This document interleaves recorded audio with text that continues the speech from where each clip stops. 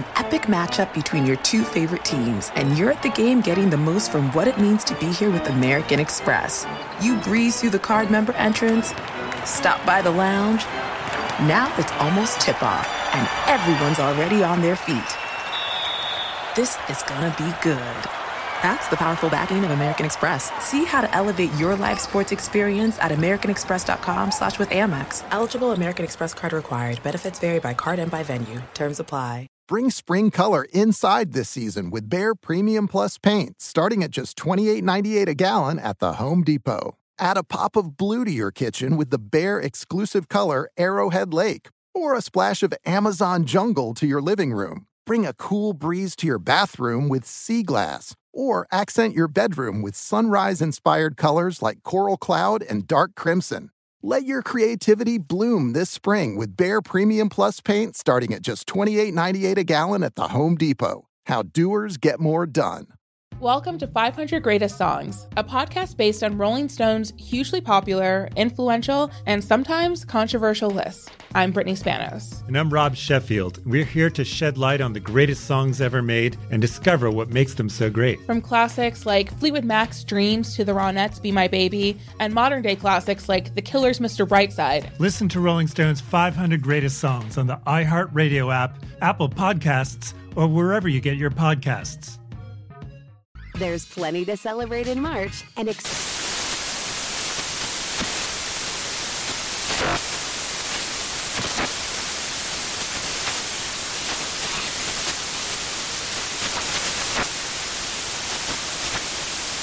Craft Month with the perfect pizza at home class from Craftsy. And anytime is right to listen to iHeartRadio's iHeartCountry Radio. Discover more shows and movies for free.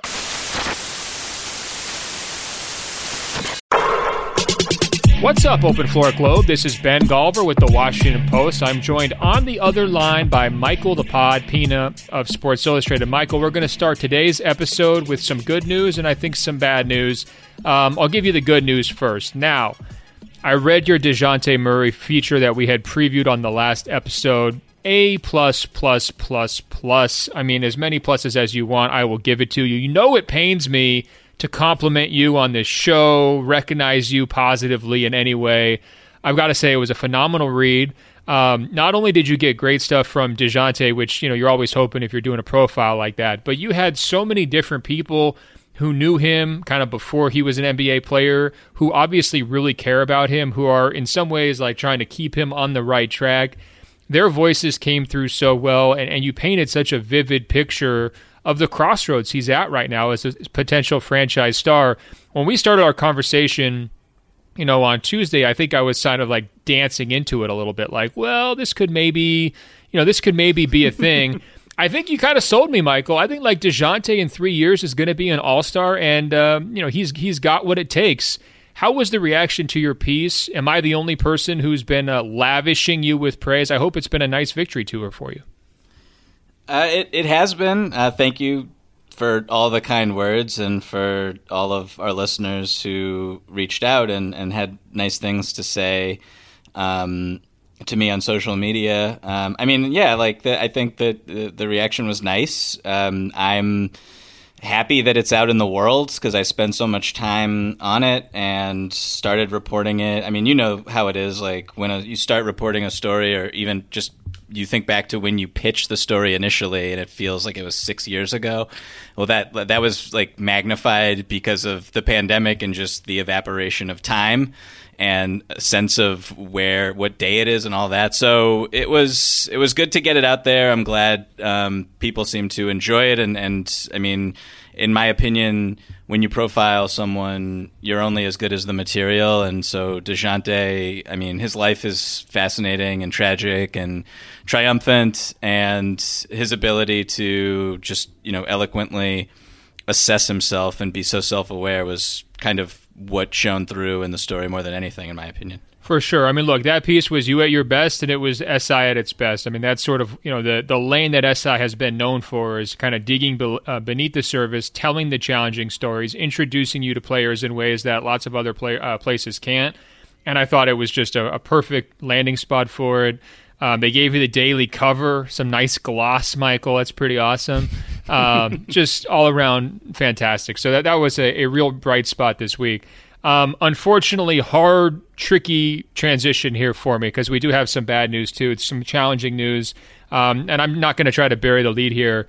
Next Monday will be my last episode here on the Open Floor. Now, I've been co-hosting this show, Michael, for about 5 years total. You and I have been doing it for about 18 months. It has been so awesome. You mentioned how many people reached out to you about that story from the Open Floor Globe. I mean, I have went through the catalog. I mean, I've heard from thousands of people, literally thousands of people over the years via emails and texts and messages, probably pretty close to 10,000, which is just a wild number. What's always tickled me, Michael, is that we hear from people in every corner of Earth, right? I mean, Mongolia to Iceland to South America to Western Europe, everywhere in between. And it's been an absolute thrill to co-host this show for a long time. You know, for me, like professionally, it's a very difficult decision to walk away from a show that I think I helped grow kind of from the start. Andrew Sharp and I really were putting a lot of our heart and soul into this show for years, to kind of build up a following. And certainly I've loved doing it with both Rob Mahoney and you in the years since. But something had to give here, man. This has been a really long year for me professionally, whether it was the book, the bubble, and everything else, and looking ahead with the playoff travel schedule and just trying to find some level of balance. I just, something had to give. And so, personally, it was actually an easy decision. I need to take a step back and take a breath. Professionally, it was very difficult. Now, if you guys are interested in following the podcast that I will be doing, I'm still going to be doing a show with Andrew. It's called Greatest of All Talk. It's a subscription show. We've been doing it for, basically 13 or 14 months now. It comes out twice a week. We're having a good time with it. It's been fun to kind of have my own project to work on. And that's going to be where you can hear me. So if you're interested in information about that, it's going to be greatestofalltalk.com. That's where you can follow my podcasting work. Michael, sorry to drop that bomb on your head. Any reaction before we get to today's show? No, I mean, I knew about this before we started recording. It would be very comical if you just told me this news on the air live. Michael, I am pregnant. Like that would have been, what are we talking about? I'm not going to just spring this on you. Yeah, but no, in all seriousness, I'm real quick. I don't want to get too sappy here. Because we have a show to do today and then a show next week that's going to be a lot of fun. But I've said this to you privately. I'm forever indebted to you for bringing me on as your co-host. I was a longtime listener. I was a member of the Open Floor Globe before I became your co-host. I was a huge fan of you and Sharp, huge fan of you and Rob. And you're the GOAT. You're the GOAT of podcasting, NBA podcasting, and it won't be the same without you. Well, Michael, I always like to argue with you. I'm not going to give myself that title in any stretch whatsoever. We could debate it, maybe have a top 5 rankings list and go back and forth, but I really appreciate that. Sports Illustrated will have more to come on the future of this show, I'm sure. I know you're locked in, going to continue the legacy from this show. I can't wait to listen. It's going to be awesome. And, in terms of the timing, it really just came down to not enough hours in the day, right? The playoffs are coming up. I'm going to start most likely getting back into travel season here pretty soon. And, it's one thing to fit in a lot of these shows that I've been doing during the pandemic where I'm sitting at home watching games, walking around my neighborhood and not doing anything else. But it does kind of feel like we're about to go 0 to 60 here in terms of NBA coverage. And so that was ultimately the deciding factor here. I wish I could clone myself, Michael. Still been working on that technology. Haven't figured it out.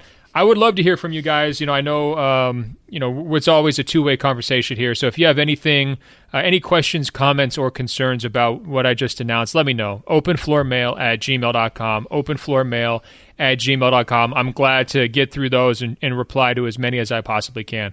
All right, Michael, that's out of the way. Big, deep sigh of relief. That one's been weighing on me, and I'm sure it will here and going forward as well. We have a fun show today, honestly. I went into my bag of, potential, heater takes, I'll be honest. Let's start with what I'm going to call the postseason pressure meter. Maybe we should call it pressure cooker, not totally sure. But I'm really curious to know, where do you come down on which players, whether it's stars or otherwise, are going to face the most pressure in this upcoming playoffs? Because pretty much everybody's getting back onto the court. I'm seeing headlines this week, Harden's supposed to play Wednesday. LeBron's supposed to play Wednesday night, and we're taping this on a Wednesday morning, by the way. That's pretty much the last major names who need to get back on the court for this title push, right? So I'm curious, when you're looking around the league, surveying the league, which star or which player faces the most pressure heading into the postseason? I think you and I are going to exchange top 5 lists right now. So who you got at number 1?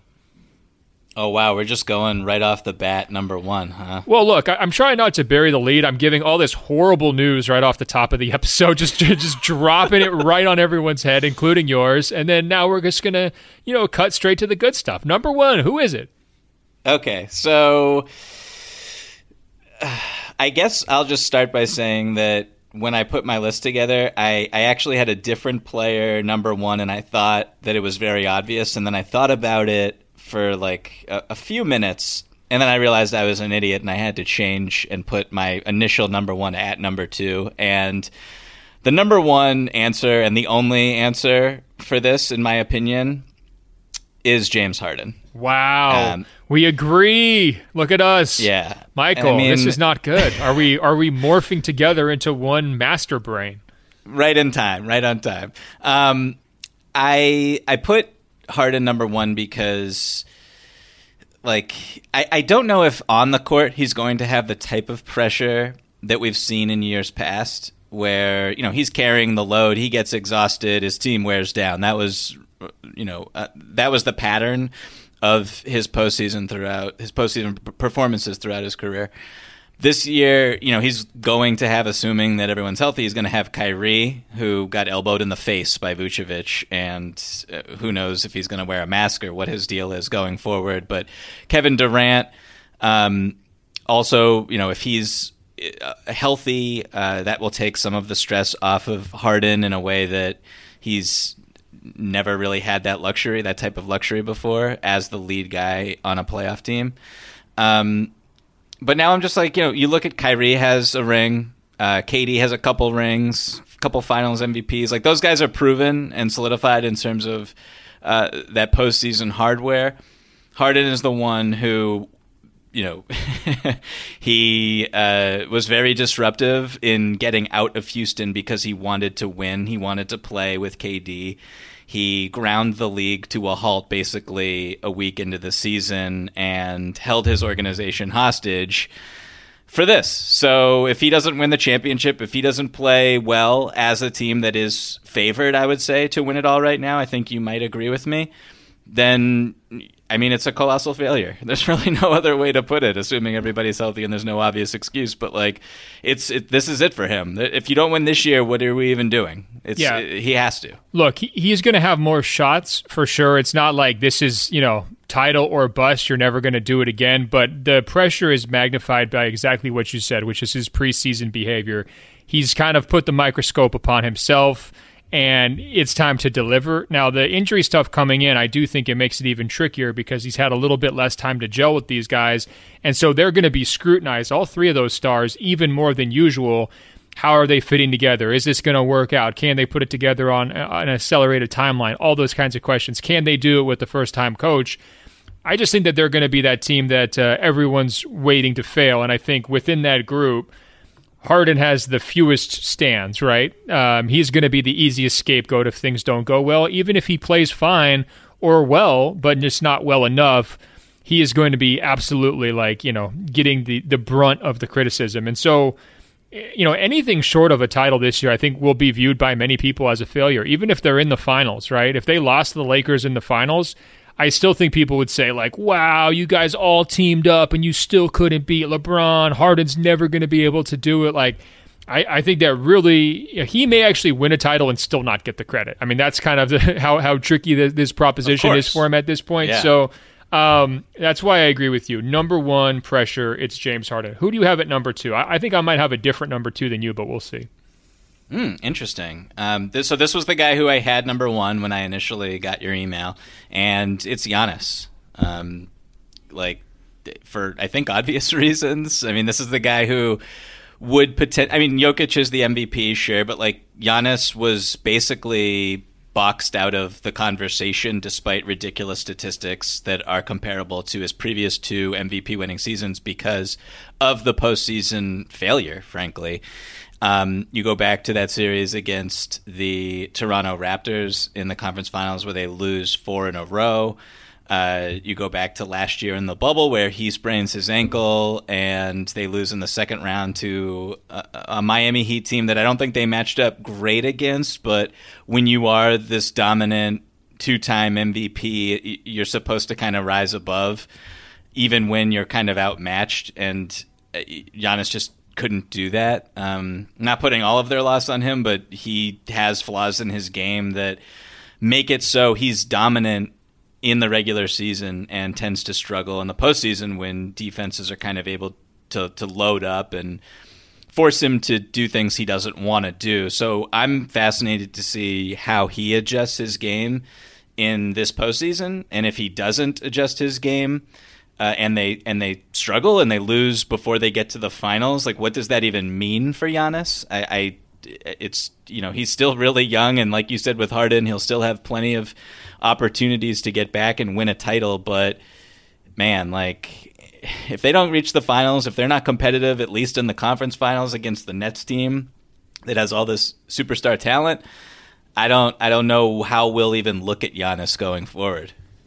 So I have him on my list at 5. I was a little bit more generous to Giannis. Wow. Well, here's why. The super team's in Brooklyn. You know, it's not in Milwaukee, right? Those guys have taken a lot of the pressure to me off of Giannis to actually win a title. If they lose to the Nets in the conference finals or even the second round, I don't think there's going to be a lot of people who are saying, like, God, Giannis is a choker. Giannis choked again. He's just not a playoff player. I think it's more likely going to be like, well, what was he supposed to do against 3 Hall of Famers who are arguably better than him? I mean, I think it's very fair to look at that series and say if you're drafting all the players in that series, take KD 1, Harden 2, Giannis 3. And, you know, if you're going into a series against an opponent who has the 2 best players in the series, like, good luck. You know, I think that they're pretty clearly the underdogs, they being Milwaukee. And I think that relieves a little of the burden from Giannis individually. I also think, though, there is pressure on the Bucks. They made the big swing for Holiday. They paid for Holiday, you know, with the extension. And it's kind of a do-or-die year to me for Coach Bud. I think that he maybe faces even more pressure than Giannis does. And the fact that he's got the re-signed contract extension from Giannis, it's like, all right, well, if they lose, they'll roll it back again. It'll be a similar feeling to what happened after the bubble where it's like, all right, well, this guy's still in his mid-20s. He's still playing in an MVP form. And by the way, I had Giannis number 2 on my MVP ballot. Don't think he got enough credit from a lot of people in these conversations in terms of how good, consistent, and just monster his contributions have been all season long. So I don't think this is necessarily a referendum year for him. If the Nets didn't exist, I would agree with you, but I think that they've given him some cover. I have a different answer at number 2. I don't know if you're even going to have him on your list, but I think he's a really intriguing name. Wait, before we move on, I have a question for you about Giannis. Bring it. Real quick. If he does not reach the conference finals, if he does not reach a matchup against the Brooklyn Nets and loses, what does that say to you about where he is kind of on the pecking order of NBA superstars? Okay, so what you're forecasting then is some sort of an all-time disaster in the first round where maybe it's Milwaukee, Miami in a 3-6 or Milwaukee, New York in a 3-6. Less likely at this point, I think, is Milwaukee, Boston in a 3-6.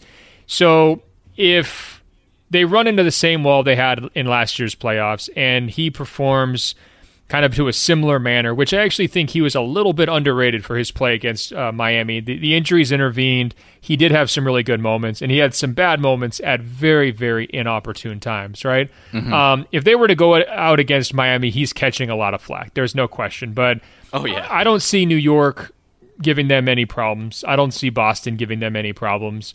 So, you know, to me, whoever else they might even face, if they get up to the 2 seed, right, like maybe they get Charlotte, possibly, like, I don't see any of those scenarios as being challenging in any way. So it basically boils down to, can you slay Miami? And I would take Milwaukee over Miami this year in the playoffs. What about you? That's a tough question, honestly. I think I would favor the Bucks because of Jrue Holiday more than anything else. He's the difference maker that they didn't have last season. It can't be stated how much of an upgrade he is over Eric Bledsoe and George Hill.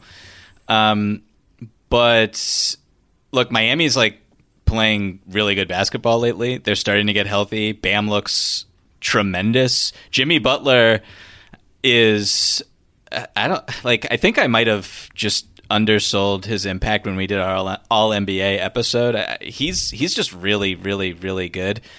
And so I don't know, man. Like, it wouldn't stun me if Miami beat Milwaukee in round one. The Knicks and the Hawks and, I mean, the Celtics don't even need to be discussed anymore, sadly. But those two other teams, like, I don't see them competing that well against the Bucks. But Miami's special, man. I hear you. Look, they're the landmine team. There's no way around it. Nobody wants the Heat in the first round, especially when you're comparing those other teams that you're describing. But if that situation were to happen, Bud's fired the day after the series is over, right? And then the conversation is less about Giannis and it's more about like, okay, who's the next coach? Where do we go forward? How do you improve the supporting cast, right?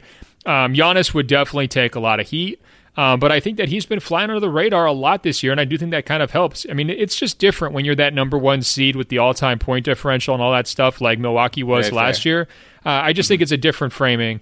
But yes, I do think that you've hit on something here, which is, there's probably a pretty decent contingent of Bucks fans who are just absolutely praying they don't face Miami in the first round no matter what, right? Mm-hmm. And if you're Miami, I think you're, gun for this 4 or 5 seed because you'll take care of Atlanta, right? Like, or whoever else you might get in New York.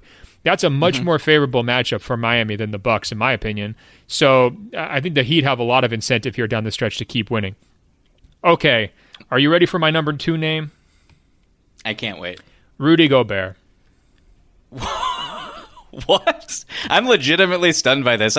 Go. Please explain. So I picked Rudy Gobert here not because I expect him to be like, the finals MVP carrying this team through the entire thing. But they're the number 1 seed right now. They'll probably finish this season with the best record and the best point differential. Their point differential is on par with teams like the 2015 Warriors or the 2018 Rockets, I believe, whatever the best version of the Rockets was. These guys have been an absolute juggernaut, right? But at the same time, all year long, it's been sneak disses from LeBron and whoever else. We would never pick the Utah Jazz in a video game. You remember him doing that during All-Star Weekend. It has been a lot of people just assuming that Utah can't match up with the big stars in the Western Conference. A lot of people praying on their downfall. Now, on top of that, you had the small market incident after that game against Philly where they were screaming, Utah versus the world. We don't get the calls. We don't get the respect. Those kinds of excuses are not going to fly if the Jazz go out early, right? And I think that for their benchmark this season, almost no matter who they get matched up with, if they don't make the conference finals, I think that is a really tough look for them, given how well they've been playing all year long. And if they're going to get to the conference finals, that means Rudy Gobert is going to have the best postseason of his career. Now, I think that he gets unfairly treated and judged by the highlights where every once in a while somebody spins him around in a circle or really makes him look bad on the perimeter.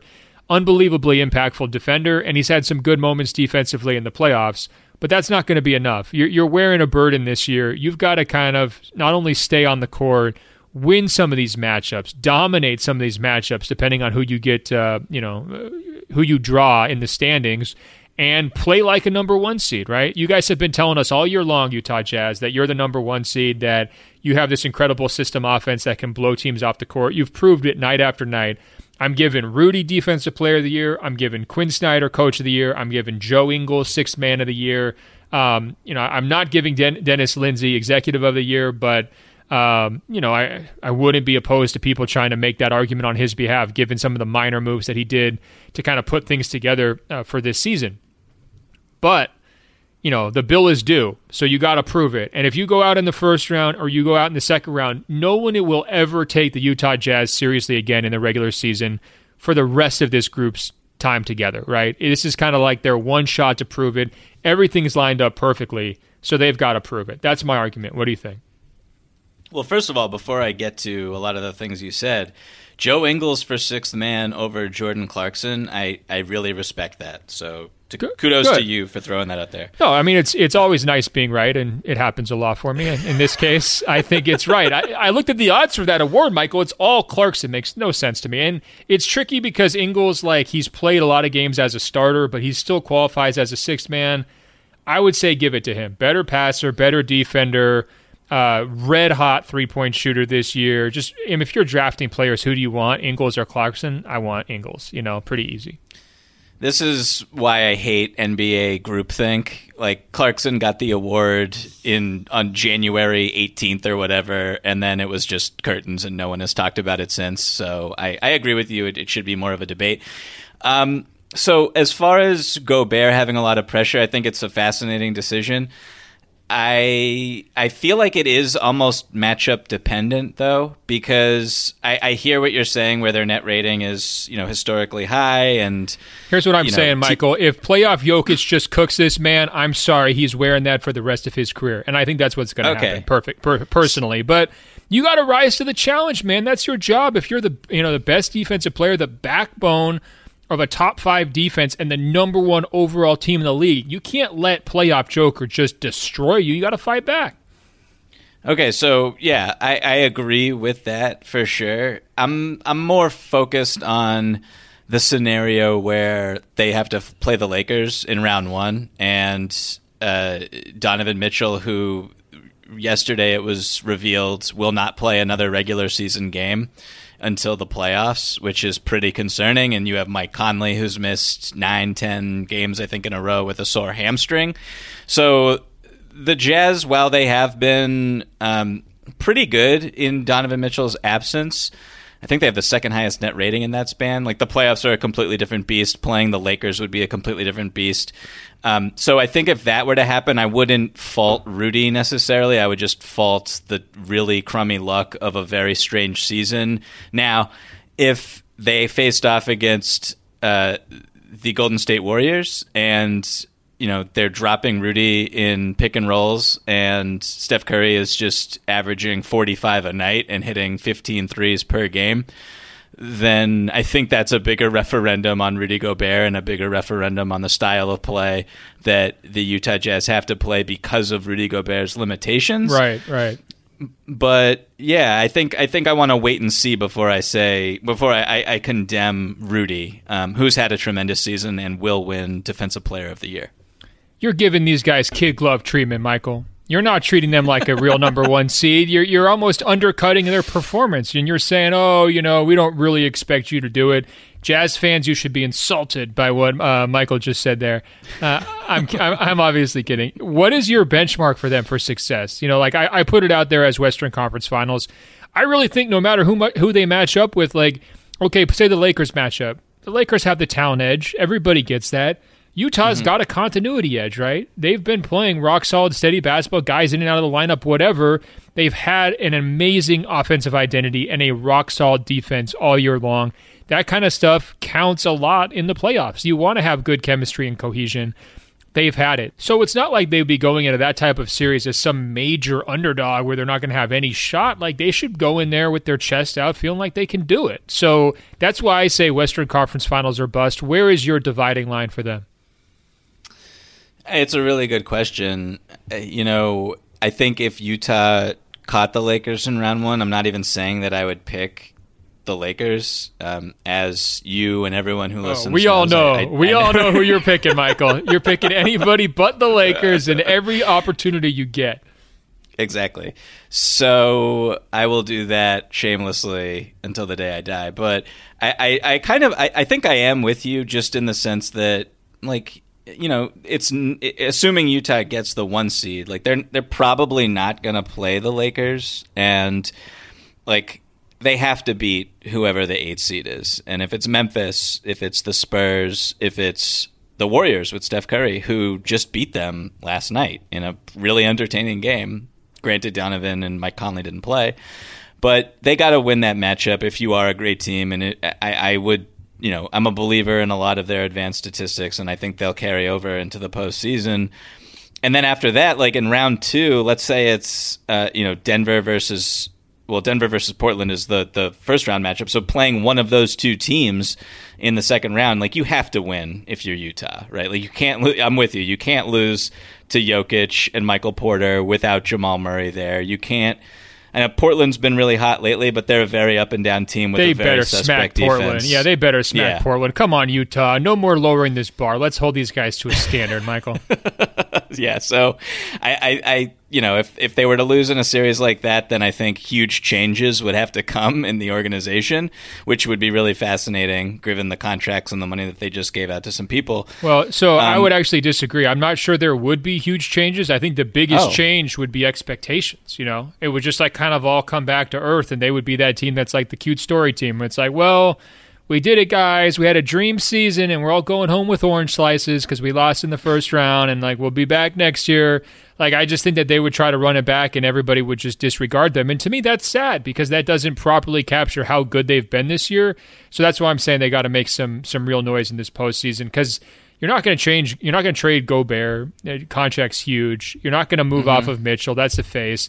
Quinn's one of the best 5 or 6 coaches in the league. Like they're pretty locked in with who they are. No, I mean it is.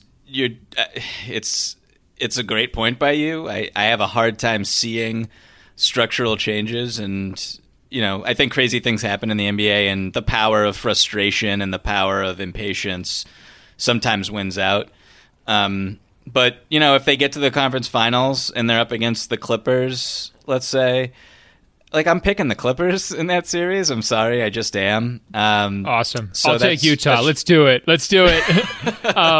Well, no. So, yeah, we're kind of in alignment in terms of where we think. I guess you're being a little bit looser, but you assume they're going to win the first-round series. If they go out in round 2 against the Lakers or someone, you're not going to hold that against them, is sort of what you're saying, right? Yeah, exactly. Okay, so you're giving them, like, one extra step. I'm holding them to a slightly higher standard. That's fine. Who's your number 3 player on this pressure list? So I actually thought this was going to be your number 2, and potentially even your number 1. And the answer is, for me, Joel Embiid. Nope, he's on my list. He's number 4 for me, but it's a great pick. Please explain. I mean, he does a lot of talking about this isn't even like the core crux of my argument, but he does a lot of talking about individual awards, more so than I think. I don't know. I would like to see him just be more been there, done that a little bit, even though he hasn't won an MVP or Defensive Player of the Year. That's a problem. I mean, if you want to be been there, done that, you've got to been there before, right? That's very fair. That's the big hang up. Right. That's fair. But here is someone who I guess sees himself as the most dominant player in the entire NBA and the best basketball player in the world when he's healthy. And, I'm not who is to fault him for believing that, but he also has never been to the conference finals. And, we're talking about multiple years here. This isn't like he's only been in the playoffs 2 or 3 seasons. Like, he's been there quite a bit. He's played in a lot of playoff series. He's never beaten the Boston Celtics. I just want to throw that in there real quick. But he's won 2 playoff series in his entire career, and they're the 1 seed. And well, didn't Ben Simmons win one of those series and Jimmy won the other one? I mean, that sounds really a jerkish thing for me to say, but that's pretty much what happened. No, I mean, thinking back on the absolute specifics, I do recall, especially that Nets series where he was kind of in and out of the lineup due to sickness. He did not necessarily carry them. He was also not bad either. But, I'm not going to fault him for what happened last year in the bubble without Ben Simmons, although they did get swept by the Celtics.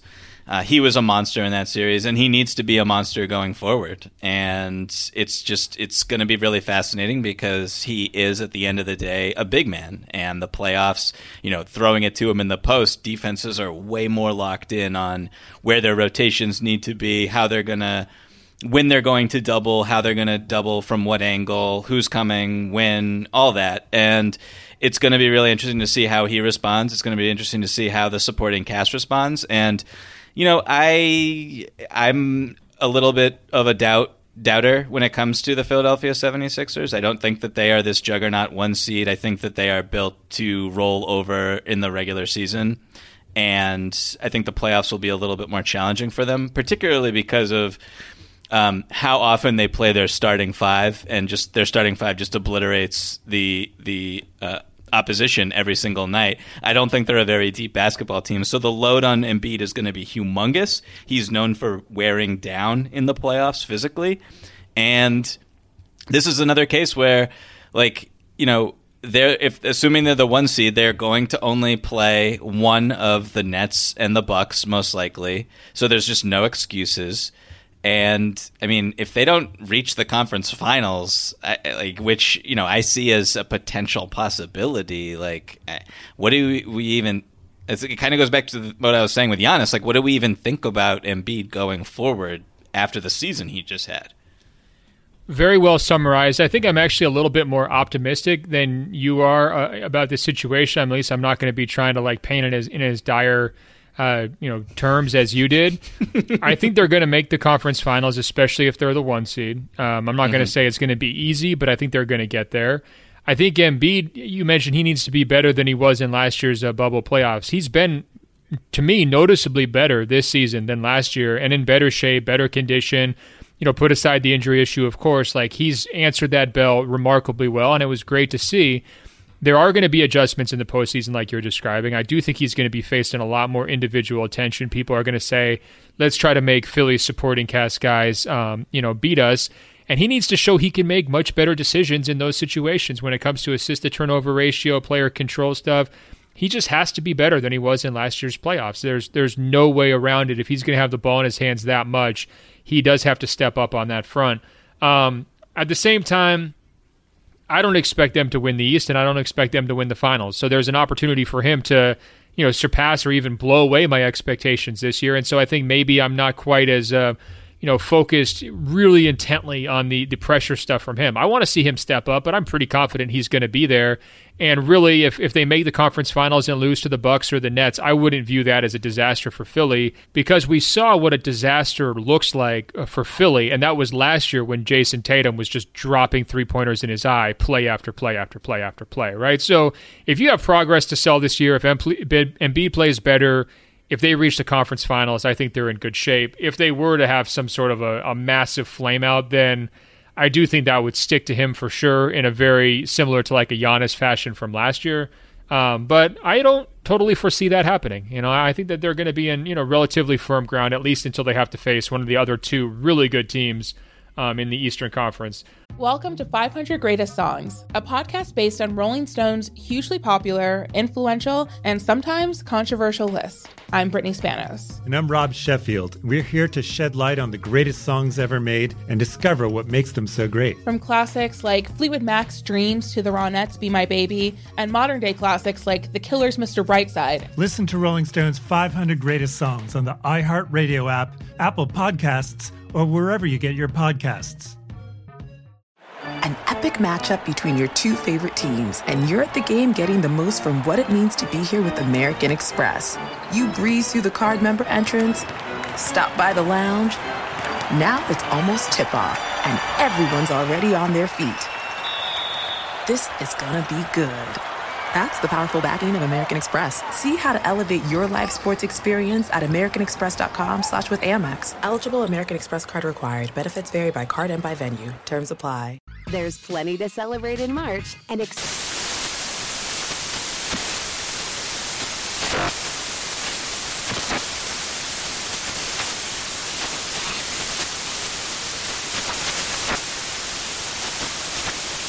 National Craft Month with the perfect pizza at home class from Craftsy. And anytime is right to listen to iHeartRadio's iHeart Country Radio. Discover more shows and movies for free. What up, everyone? It's Lunchbox from the Bobby Bones Show, and I'm here to tell you the national sales event is on at your Toyota dealer, making now the perfect time to get a great deal on a dependable new car. Like a legendary Camry, built for performance and available with all-wheel drive. You can count on your new Camry to get you anywhere you need to go. And with available features like heated seats and a multimedia touchscreen, you can stay connected in comfort and style. Or check out an affordable and reliable Corolla with a trim for every lifestyle. From the hip and agile sedan to the sporty hatchback, there's a dependable Corolla built just for you. Plus, both Camrys and Corollas are available in hybrid models, so no matter your style, you can drive efficiently and affordably. So visit your local Toyota dealer and check out amazing national sales event deals on Camrys, Corollas, and more when you visit buyatoyota.com. Toyota, let's go places. I'm going to give you my number 3. It's probably going to annoy you. Okay. I can't wait.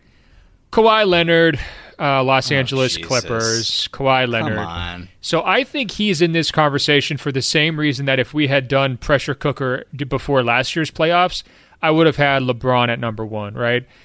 What LeBron was bearing heading into last year's bubble was this idea of the entire decision of going to LA, of teaming up with Anthony Davis, taking a chance on the Lakers, pulling all these puppet master strings to get them in position to kind of compete for a title, and then everyone expecting, because he's the quote-unquote best player in the world, that he better step up and deliver and do it, right? And I think for Kawhi Leonard, the counter is going to be, well, he's already got, multiple titles. He's already got Finals MVP awards. He has nothing left to prove. I don't think that's true at all. He's got plenty left to prove in terms of where he's going to stack up all time among the historic greats. He's been kind of a forgotten man this season. I'm glad both of us were able to give him his just recognition in the All-NBA conversation. He's not going to be getting very many MVP votes, and I think that's fine. And when you're looking at his decision and the last 2 years of everything that the Clippers have done, it's all about Kawhi. Kawhi is in the middle of it. Lou Williams gone, Montrezl Harrell gone, Paul George in because Kawhi Leonard wanted him, Shai Gilgeous-Alexander out, a whole bunch of draft picks out because of Kawhi Leonard. He has to step up and be better in this year's postseason than when he was in last year's postseason. Now, I know you and I would probably give Kawhi different letter grades for how he played in last year's playoffs. You'd probably be really generous and be really nice and say, Kawhi did fine.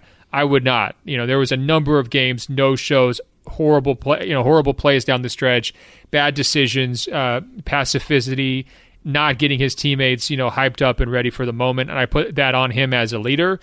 Now, I'm also going to say this is going to be a shared spot with him and Paul George. Paul George is the easier target. He's always going to be called playoff P, all that stuff. And when he doesn't play well, the Clippers really struggle. So I understand he's kind of, to me, like an X factor in this conversation. But I think there's some real pressure on Kawhi Leonard to deliver on his entire blueprint master plan of leaving Toronto for the Clippers.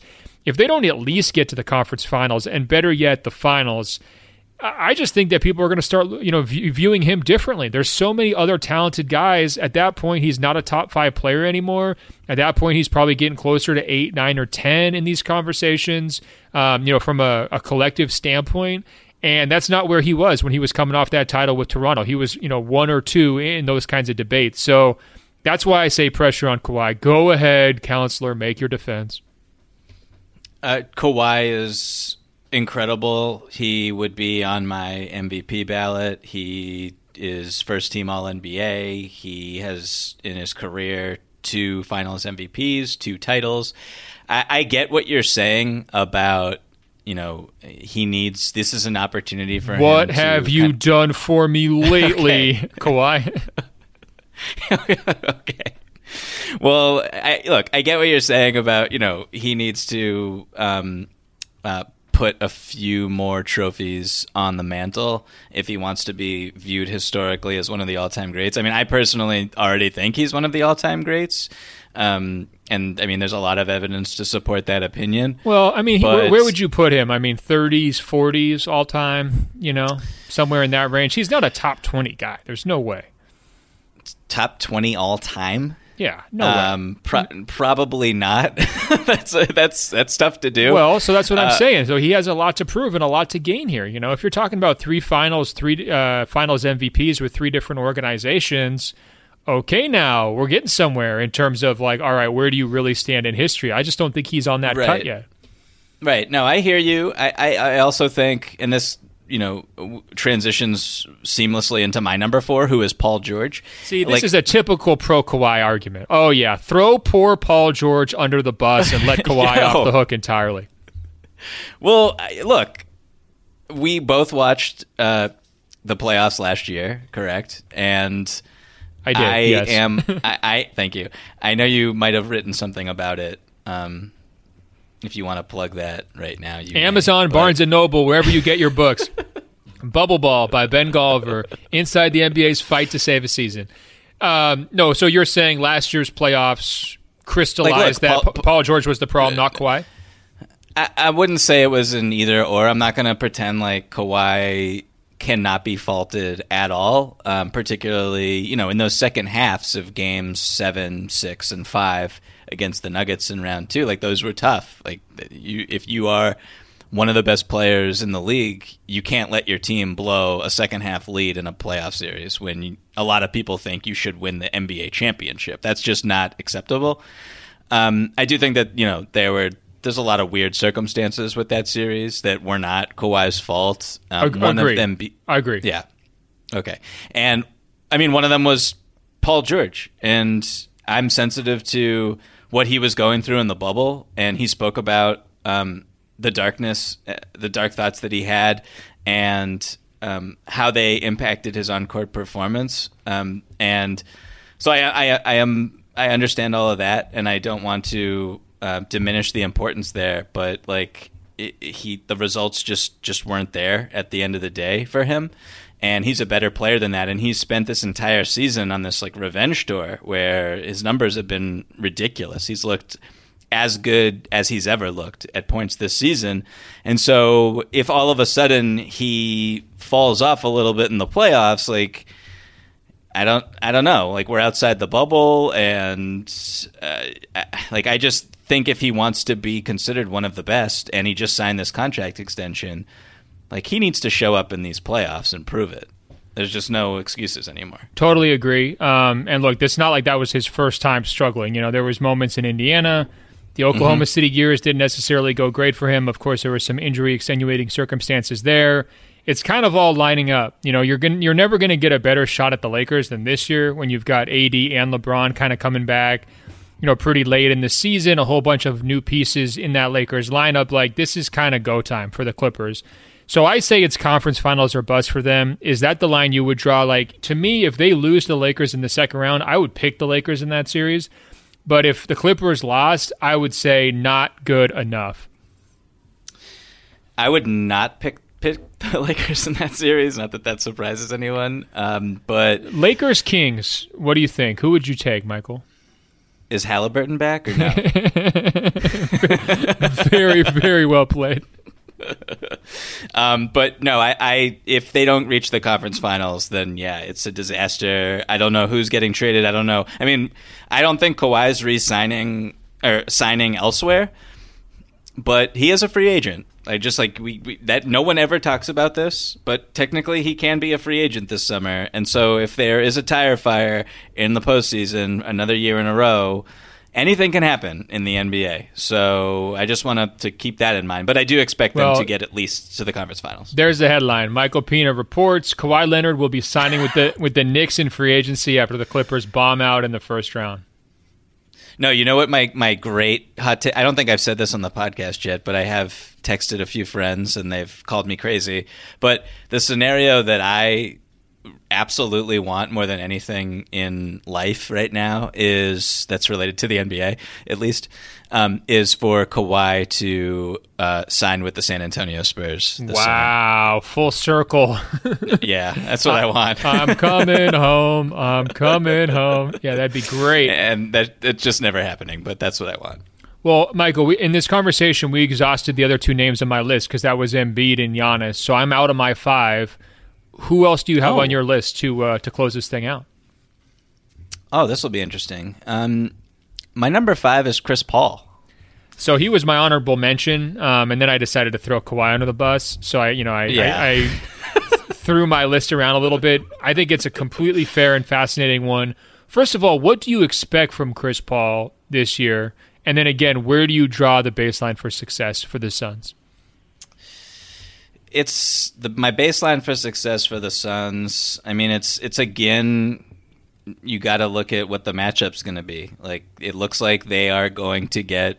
They're in line to to get the Lakers in round one. And that is tough. That is very tough. We have talked about how the Suns do not match up well against Anthony Davis. And, I know Andre Drummond hasn't played very well, but that huge front court with Drummond and Davis and LeBron, and I just... Ayton's not ready for that, man. He's not. Nah, he's had a good season, but, I mean, if you're him and you're sitting in that locker room, you're getting the speech from Monty Williams, and it's like, all right, go out there. You've only got to deal with LeBron, AD, and Drummond. Like, come on, man. He's not ready for that. That would be an absolute nightmare scenario for him. They have Dario Saric as their backup five. Frank Kaminsky's in their rotation right now. Like, it's just, the front court is just, it would be demolition derby. Some real flashback vibes to AD just killing Olynyk in the finals last year.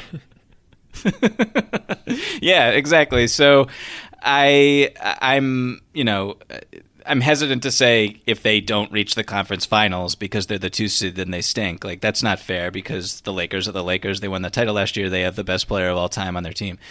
But I also, at the same time, I'm kind of like, this is a great opportunity for Chris Paul to finally break. Like, I think the Suns team is very good, and they have a lot of complementary pieces. They play the right way. The chemistry is terrific. I think Devin Booker is probably not going to make an All-NBA team, but he's an All-NBA caliber player and has made strides on both ends this season. But, like, I don't know. Like, I would like to see them go far, but then I just look at – and this, I don't want to get critical with Chris Paul because I think he's one of the greatest players of all time. But, like, his postseason – not individually, but just how his teams have performed throughout his career in the postseason. Like, he's 7-12 in his career in playoff series. He's 6-6 in round one. He's 1-5 in round two, and he's never won in the conference finals. That one year where he pulled his hamstring against the Golden State Warriors in 2018. So this is probably his last shot. I'm not trying to say that next season he's going to fall off a cliff, but he is like a 36-year-old 5'11" point guard, and it's going to happen eventually. I would just say it's his last best shot, right? Yeah, I think that's fair. I think that the Phoenix Suns have caught lightning in a bottle this year, and no one expected them to be this good. They're not going to sneak up on anybody going forward, and it looks like also, it would have been great if they actually had someone like Halliburton in the wings who could contribute, but it appears they probably whiffed on last year's draft pick. So they don't have a lot of hedging there. Talent. Appears and probably. I mean, come on, man. Sorry. They blew that pick, is what you meant to say. Yeah, I guess that's fair. So this is it. Like, I want to see Chris. I'm rooting for Chris Paul. I love Chris Paul. I want him to get far, further than he's ever been, frankly. But if they face the Lakers in round one, man, like that's tough. Very tough. Yeah, here's what I would say. I don't view them at all in the same category as Utah, where I'm saying conference finals are bust. They're very similar record-wise. They've kind of done it in similar ways in terms of good two-way balance, steady play all year long. I mean, Utah's best players are all in their prime. They've all been in the playoffs before together. This is sort of like, hey, we're 3/4 of the way up the mountain, and we just got to kind of scale this thing. For Phoenix, you're playing with house money. I'm sure Suns fans would think that might be a little bit insulting here, and saying, oh, come on, you got to treat us a little bit more seriously. If they win a first round playoff series, as long as they don't play the Lakers, I think that they will win one. And in that scenario, it's already a successful season, right? Nobody saw that coming. So that's already a win.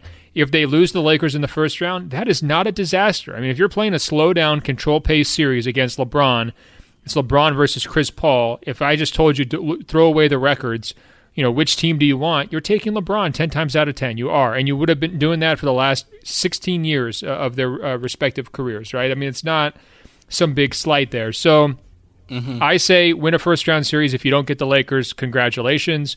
I don't really expect them to go to the conference finals, even in that scenario. And if they lose in the first round, I will not be killing them for that, because I would just say, look, I mean, they were 15 games probably better than I expected this year. And so, based on that, a team in that lower range is typically going to go out early, and that's okay too. For Chris, in terms of his legacy and what does this mean, I think it's kind of all upside, because I think he's already stuck with this label of can't get over the hump, right? So if he actually did, I think people would give him credit and say congratulations. If he didn't, it would just be more like it was in Oklahoma City last year, where it was like, man, you gave it a great college try. What a year, like we didn't see it coming. You continue to defy age. And of course, yeah, he's 36 now. So what really did you expect? I think there would be a lot of, quote unquote excuse making that would actually be totally valid, right? And it would be more just like explaining obvious circumstances. So that's why I felt comfortable leaving him off of my list. Okay, so I have a very specific... I agree with a lot of what you said, but I have a very specific hypothetical. Bring it on. Okay, so let's say they duck the Lakers in round one and they get, I don't know, the Warriors or the Grizzlies, and they dispatch of them.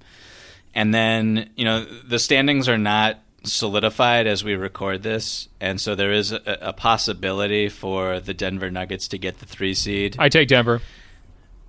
You would take Denver over Phoenix. One's got playoff Joker, man. One doesn't. I don't think people are really buying in enough to this legend of playoff Joker. I lectured you about this last week, how we need to be hyping this guy up more and talking about him as one of the best players in basketball. The dude's a monster. You want to throw Ayton on playoff Joker? I'm sorry. Look, I would feel a lot better about that pick if they had Murray, no question, but I'm riding with playoff Joker in a lot of these matchups, man.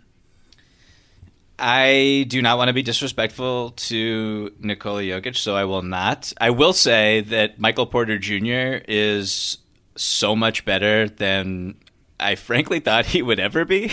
He's already just I'm honestly Denver's front office, their ability to just be so confident in not trading Jamal Murray and then not trading Michael Porter Jr. and both becoming ridiculous talents. Hat tip to them. Hat tip to Tim Connolly and that whole group there. But I had them third for Executive of the Year on my ballot this year. Number 1 was Sean Marks, of course. Number 2 was actually James Jones, despite that draft pick snafu that we mentioned. Taking the risk on Chris Paul at his number and getting a pretty good trade terms for Chris Paul hasn't been discussed enough, right? Look what Houston, over the barrel gave up to get Westbrook for Paul, and then look what Phoenix did to get Chris Paul and how many wins they got out of that. I mean, of course, they parted with a few assets here and there, but I thought James Jones did awesome. Connolly, the Aaron Gordon trade, that if they hadn't done that trade and they lost Murray, they'd be up a creek right now, right? And I think that they're still, able to kind of hang around. They found Facu, God knows where. That's been an interesting pick too. And you're right. Their patience in MPJ has been well rewarded this year as well. So they were third on my ballot. So I know he's not technically the GM, but did Fertitta crack the conversation for you when you were just trying to debate who's the best, just, making personnel decisions and kind of overseeing operations? He was in my top 31 this year. And this is a 30-team league. He wasn't anywhere close to that conversation. Been a tough year for the Houston Rockets. I do kind of feel like, which way is the karma going to fall for them, Michael? I mean, look into your, get your Oracle of Oregon hat on, Are they going to get that number 1 pick so they can kind of get back on track and save that franchise? Or are they going to fall out of that top group, have to hand the pick to Oklahoma City, and then just be absolutely screwed for next year too? Make a call. I've been saying it all year. They're going to get it. I mean, Fertitta just did this interview where he's talking about how great he feels for overseeing the 15-16 win Houston Rockets that have been a total embarrassment all season. Well, do you remember that? Do you remember when Harden was first saying, "Hey, maybe I want out," and I wrote a column challenging Fertitta to take ownership of his own team and you be the main personality. Don't let this be Harden's team anymore. I'm so glad he positively responded to that line of argumentation. Yeah, just a total disgrace on a lot of levels. But yeah, I guess, circling back real quick to Chris Paul. So you think I was too harsh to include him, or is there any other? Did you have any other honorable mentions? Because these 5 really just immediately popped into my head, and then I just kind of had to order them. No, you got, pretty much the guys I was thinking of. I mean, honorable mention, I think Ben Simmons is kind of always in that category. I would say, sometimes the first-year players, to me, they don't face quite as much pressure. It's a little bit of a different standard, right? But there's some guys who are getting in there for the first time who I'm like, all right, I really want to see what these guys look like when, things matter. So, for example, Trae Young, Julius Randle, I would have had. Oh, that's a good one. I would have had Levine on my list, but Bulls didn't make the playoffs, so that's not going to happen. I think kind of guys like that, but I wanted to save the first timers because I do think it's kind of trial by fire here. Booker would be in that category as well, where it's like, all right, we've seen all the numbers. You've put up the stats for a long time. You've shown regular season progress. We've all been waiting for 5 or 6 years to kind of like see what you can really do in these moments, and so please show it to us. Luka, similarly, yes. No, go. I'm sorry for cutting you off. That was a name that just popped in my head that I wanted to talk about. No need to apologize, Michael. I know you're always ready, just willing to pounce on Luka. Another one of your pet projects of hatred. I think that he has not enough talent around him this year to really face the daggers, right?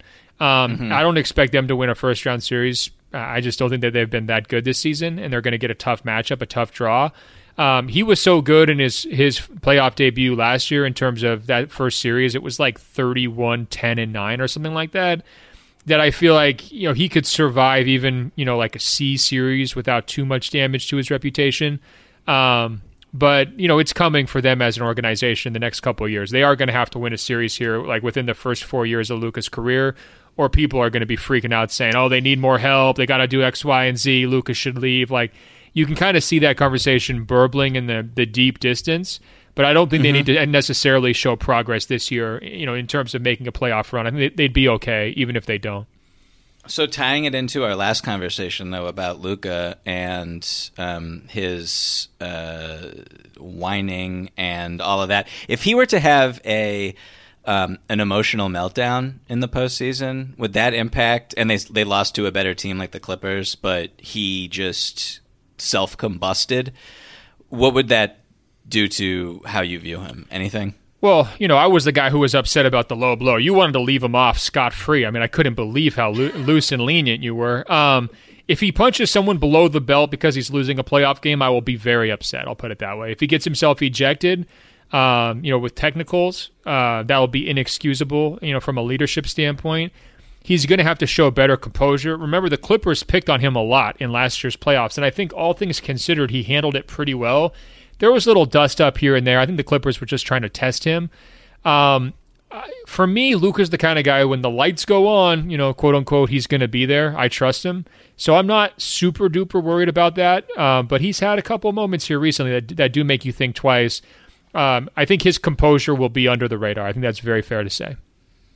I think that even though he will be going up against a superior team, like, he is so good that, like, I think the expectation should always be, frankly, for the rest of his, I don't know, like the next 10, 12 years, that when this guy is in a playoff series, especially early in the playoffs, his team should win, because that's just how the NBA works. Like, when you're as good as Luka is and you can dominate a game, and there's no strategy to slow Luka down, really. There just isn't. He can do what he wants on a basketball court. Like, those teams that have those players typically advance in the postseason. So okay, so who do you see them being able to beat? Well, first of I mean, like, if they got the Clippers again, I'm not going to pick them over the Clippers. That's probably who they're going to get, and they're probably going to lose. Yeah. No, I know this is like this is a tough point for me to make or even articulate, but no, I'm with you. I'm with what you're saying hypothetically. I just am trying to ground it in this year's reality, and it's like, look, it's Luka versus it's Luka and Dorian Finney-Smith, who is underrated, versus Kawhi and Paul George. I mean, come on, What about Dame? Do you feel anything with the Blazers and them and their situation? Is there any pressure on any of those guys? I don't think so. There's pressure on Coach Stotts and I think the front office at this point locally in terms of like, where's this thing headed? So they have to put up a competitive fight. You can't just get wiped out in the first round. But I don't see a ton of pressure on the individual players. I mean, this could be a summer where you take a look at breaking up the Dame and CJ backcourt if things don't go well. And so maybe there's a level of pressure on CJ to step up. But he's kind of been who he is, in the playoffs. Like, I don't feel like he's got a reputation as being someone who you can't trust. So I don't really see that. What about you? Yeah, no, I 100% agree. I mean, Dame is Dame. Like, he's the coolest dude in the league. He does not. I mean, he's hit like 2 buzzer beaters to close out series. He's got an unimpeachable resume. So I don't think that any pressure should be on him. But I agree with you that. But potentially the front office, potentially.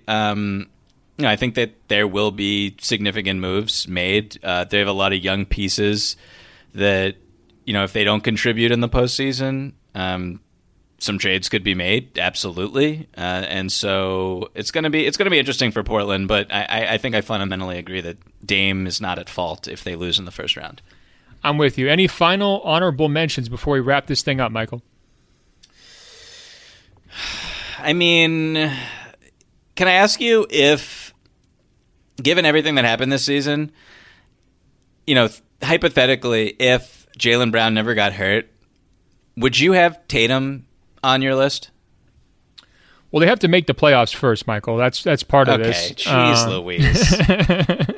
I don't think I would have. I mean, you know how I feel about Tatum. I want to see him more in the alpha mode. I want to see him more doing late game stuff like he's done down the stretch, and I want to see him watching Marcus Smart less in key moments, right? That's pretty much what it boils down to. He had a really solid overall postseason last year. He's still very young. This hasn't been their year. I have zero expectations for the Celtics. Frankly, I wrote them off in mid-January. That's so rude. But completely accurate and held up brilliantly. And I'm accepting all apologies from New England. Well, hold your breath, my friend.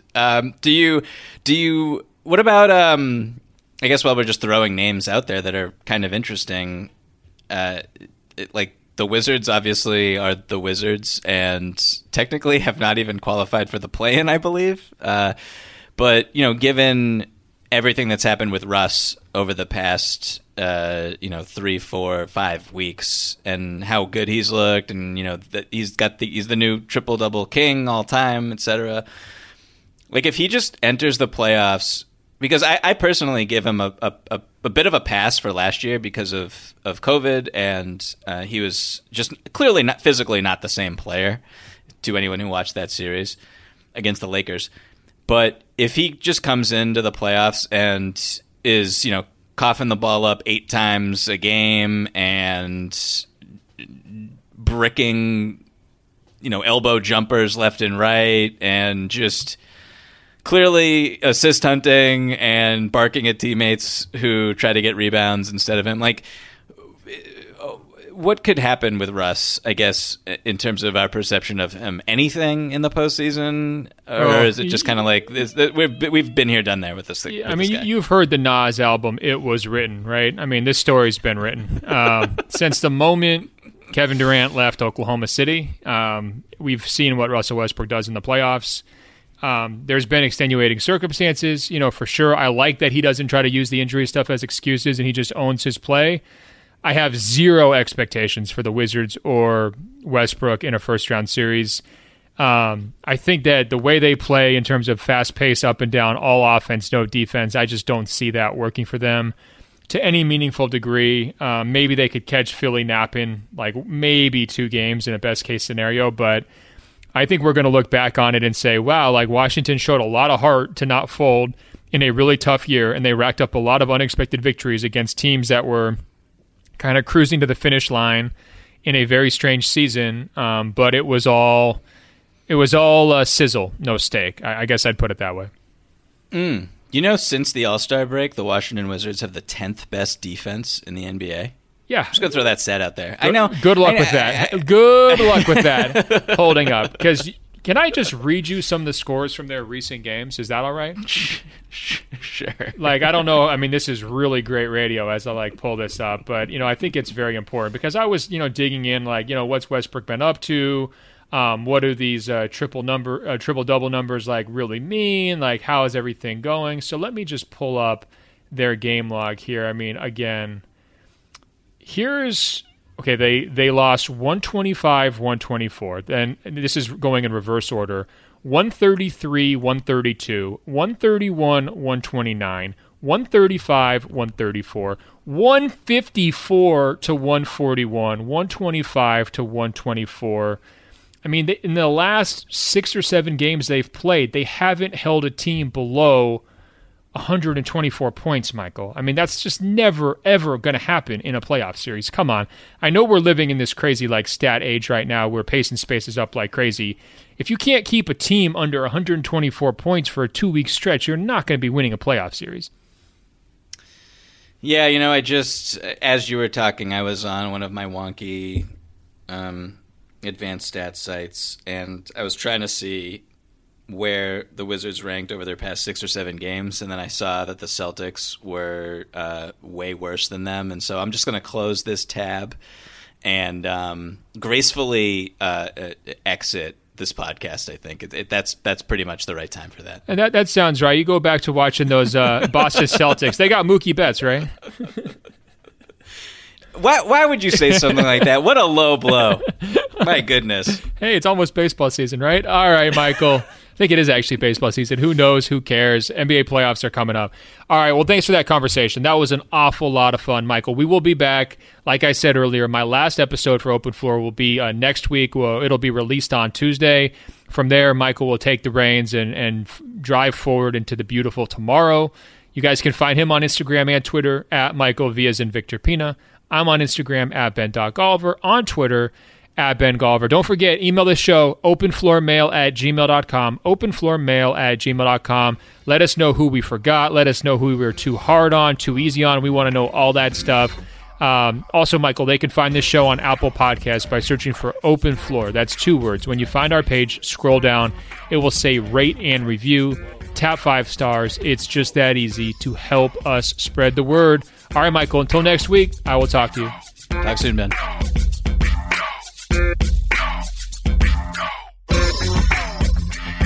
Whoa.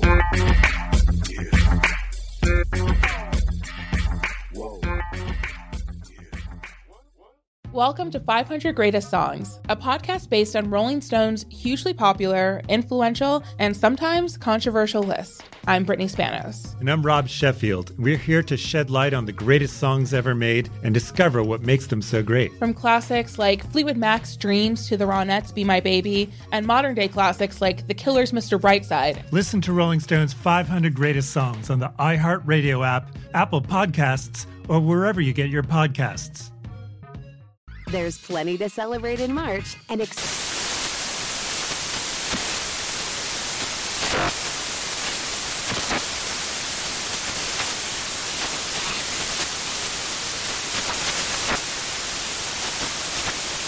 National Craft Month with the perfect pizza at home class from Craftsy. And anytime is right to listen to iHeartRadio's iHeart Country Radio. Discover more shows and movies for free. When you're an American Express Platinum Card member, don't be surprised if you say things like, Chef, what course are we on? I've lost count. Or, Shoot that! And even, Checkout's not until 4, so... Because the American Express Platinum Card offers access to exclusive reservations at renowned restaurants, elevated experiences at live events, and 4 p.m. late checkout at fine hotels and resorts booked through Amex Travel. That's the powerful backing of American Express. See how to elevate your experiences at americanexpress.com/withAmex. Terms apply. Whether it's your first time betting or you've been gambling for years, have a plan and know the game. Be aware of the rules and odds before you gamble.